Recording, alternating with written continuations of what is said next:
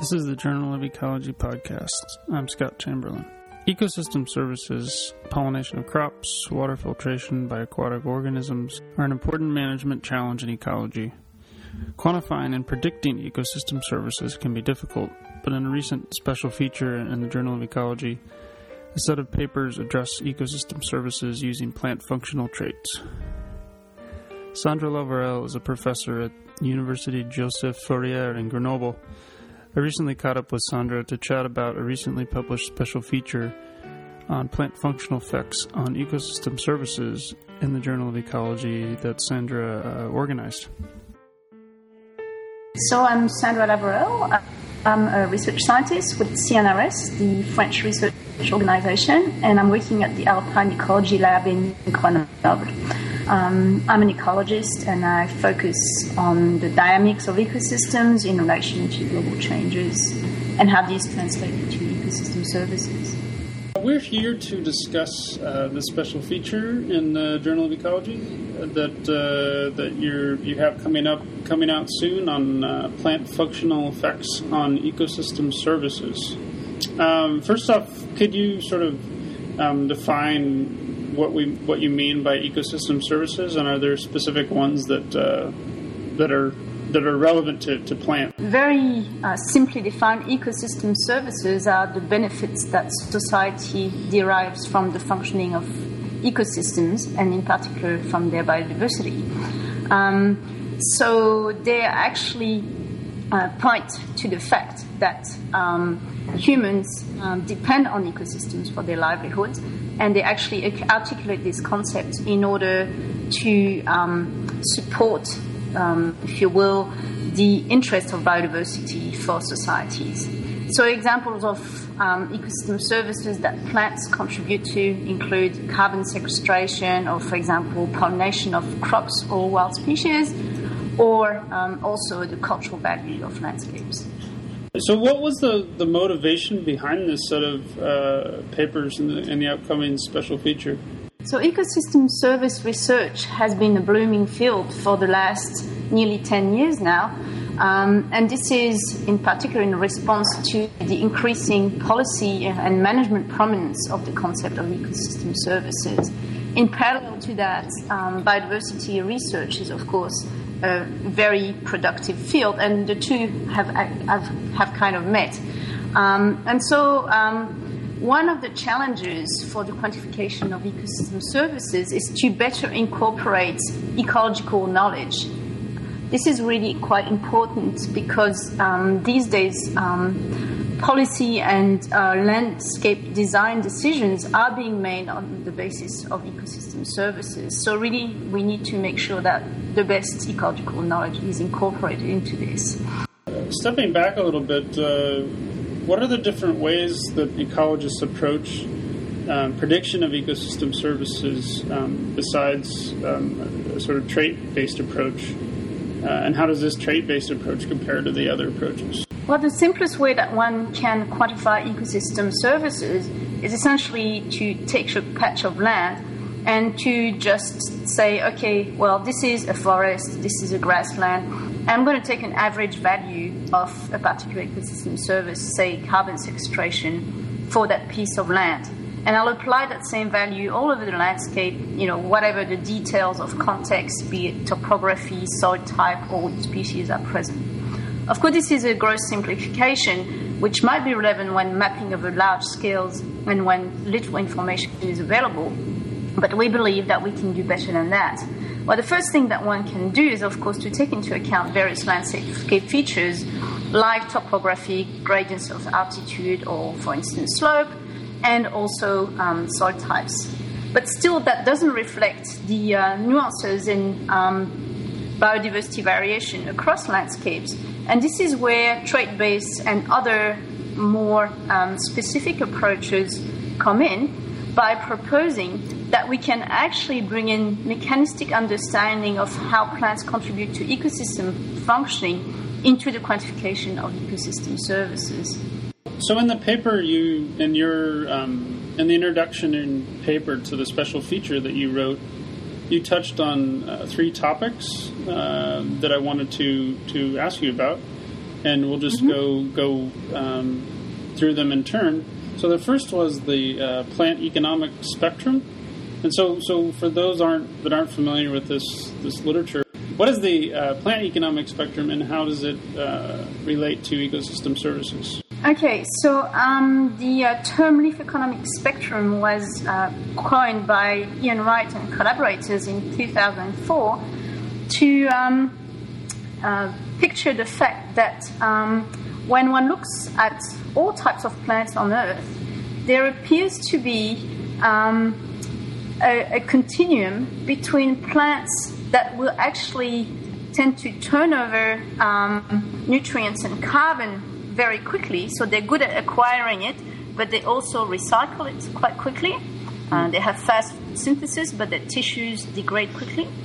And on the other opposite, plants are called conservative, which tend to function more slowly, and so they acquire resources more slowly, but once they've got them, they hang on to them. And so, for instance, in the face of herbivory, there are going to be plants that are hard to access for herbivores because it is expensive for them to make these tissues. Recently, so initially this was defined with observations of leaf traits, but recently it has been demonstrated that this actually applies to the whole plant, and that there's an integration from the leaves to the stems and to the roots of this same principle, which is a continuum from fast-functioning plants that turn over nutrients fast to plants that function more slowly and hang on to nutrients. So in terms of their relevance to ecosystem services, what an increasing number of studies have been showing in the recent years is that when one wants to look into services that are related to biogeochemical cycling, like carbon cycling or fertility related to the cycling of nitrogen or possibly phosphorus, the leaf economic spectrum appears to be strongly linked with the ability of ecosystems to contribute to these services. So, if you will, one can consider the leaf economic spectrum or the plant economic spectrum as an indicator for some of the ecosystem services. Okay. So the next topic that you discussed was the community-weighted mean effects versus the functional divergence effects. So there are a number of ways that plant traits can contribute to ecosystem services, and so I was wondering if you could explain the difference between these community-weighted mean effects and the functional divergence effects. So there are essentially two contrasted ways in which a community of plants can contribute to ecosystem services. The first one, which appears to be the most common one and in a way makes sense, is that the contribution of plants that bear different traits is proportional to their biomass in the community. So in other words, the plants that are strongly dominant in a community, that have the highest biomass, will tend to dominate the functioning, and it's really the imprint of their traits that will be manifested in terms of biogeochemical cycling or other functions. In contrast to that, functional divergence effects emphasize not the mean of the community and so therefore the contribution of the most dominant plants, but the variability of trait values within a community. So what it actually refers to is the fact that there might be complementarities among plants with different traits. For example, plants with different rooting depth in the resources that they acquire, and then when put together in a community, the sum of their contributions might be more than the sum of their individual contributions. So this is called non-additive effect or sometimes complementarity effects. Mm-hmm. Okay. And so there has been only a few studies that have analyzed these functional divergence effects, But nevertheless, there's an increasing amount of evidence for these effects, although they are not the most common as compared to the community-weighted mean effects. So you mentioned in your review that it would be hard to disentangle these two effects in the field, the community-weighted mean and the sort of functional divergence non-additive effects. So have there been any theoretical investigations of this problem, and if so, what have they found, and have they, or is this only something that could be done in the field? So one of the issues is that it is indeed very hard to distinguish community-weighted mean and functional divergence effects in the field. When one wants to test these effects, one uses different statistics to tell them apart. But the problem is that the first problem is that community-weighted means and functional divergence, depending on the indices used, tend to be correlated because they are both driven by the relative abundances of species. And the other problem is that very often community-weighted mean effects are strong, and so functional divergence effects are going to be marginal to these effects. So it becomes tricky to identify them. So this is why Andre Diaz and collaborators in this special issue proposed to develop a theoretical framework to properly investigate their relative contributions by sampling in experimental communities. So we're no longer talking about observing natural communities here, but in assembling experimental communities to actually sample the whole space of variation of community-weighted means and functional divergence for one or several traits, and thereby be able to essentially be free from this correlation effect, which tends to happen in the field. The next topic was ecosystem services across trophic levels, and you mentioned one of the papers in the special feature by Storky et al. You described how plant communities with high specific leaf area and low leaf dry matter content supported more invertebrates, which impacted resources for farmland bird populations. So is this sort of multiple ecosystem service effect from plant traits common? This kind of effect is particularly interesting because it actually involves not one trophic level, the plants, but multiple trophic levels. So here we have the plants, the invertebrates that eat their seeds, and the birds that eat the invertebrates. This is totally new research. It hasn't been cast. Of course, there has been research on trophic networks for a long time, but it's only extremely recently that a few researchers have started to incorporate the plant trait approach into analysis of such trophic interactions. And so these types of interactions might be more common than we think, but so far we have very little evidence for them. You discussed the management potential for the trait-based approach a little bit for ecosystem services in your paper. So how would findings from this type of research be used in practice? Well, the first point is that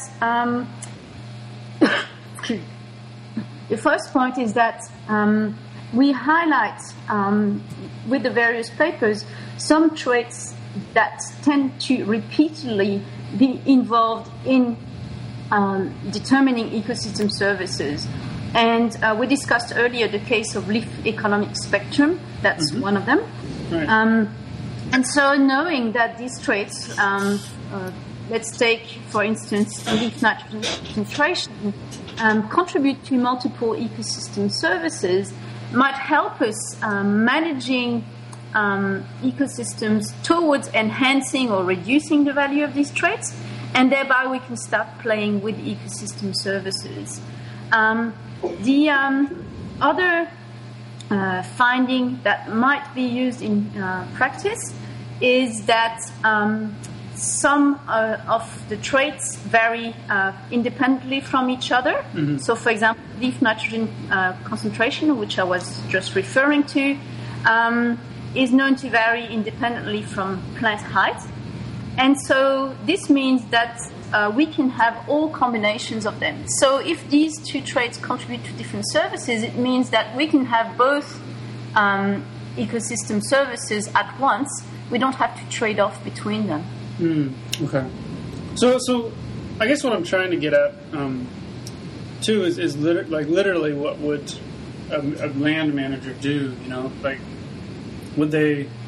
It seems like the only thing you could do is change the composition of plants or the relative abundances of different species with particular traits in the community. You know, you probably couldn't wait for traits to evolve or anything. So you just sort of manipulate the community composition. Yes. In fact, when thinking about grasslands, for instance, manipulating composition is what farmers have been doing the whole time, right? Right. So in fact, if one fertilizes, this will promote plants that are richer in nitrogen, that tend to be taller.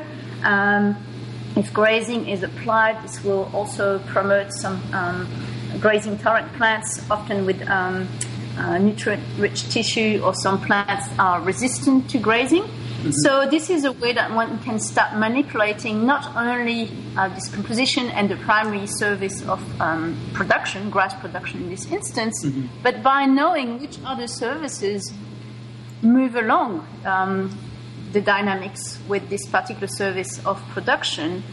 For instance, carbon sequestration, one can start to manage multifunctionality. Of particular interest are situations of management of intermediate intensity, which will often allow to reconcile the provision of both production, biodiversity, and, say, carbon sequestration. You just mentioned multifunctionality. That's something that you talked about in your introduction to the special feature. So can you elaborate a little more on how understanding plant functional ecology will help in managing multiple services?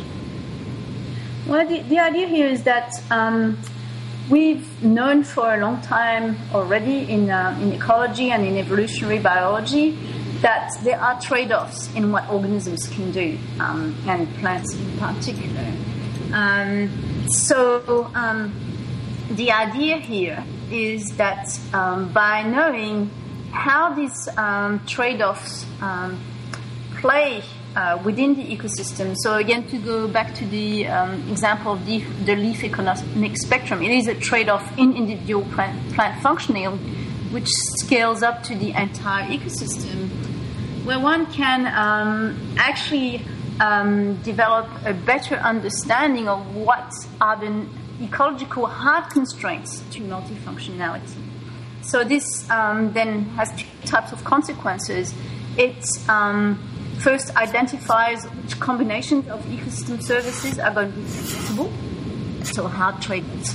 And it also will allow to identify which best combinations of traits will allow to obtain multiple ecosystem services. We have been speaking with Sandra Lavarelle for the Journal of Ecology podcast. I'm Scott Chamberlain.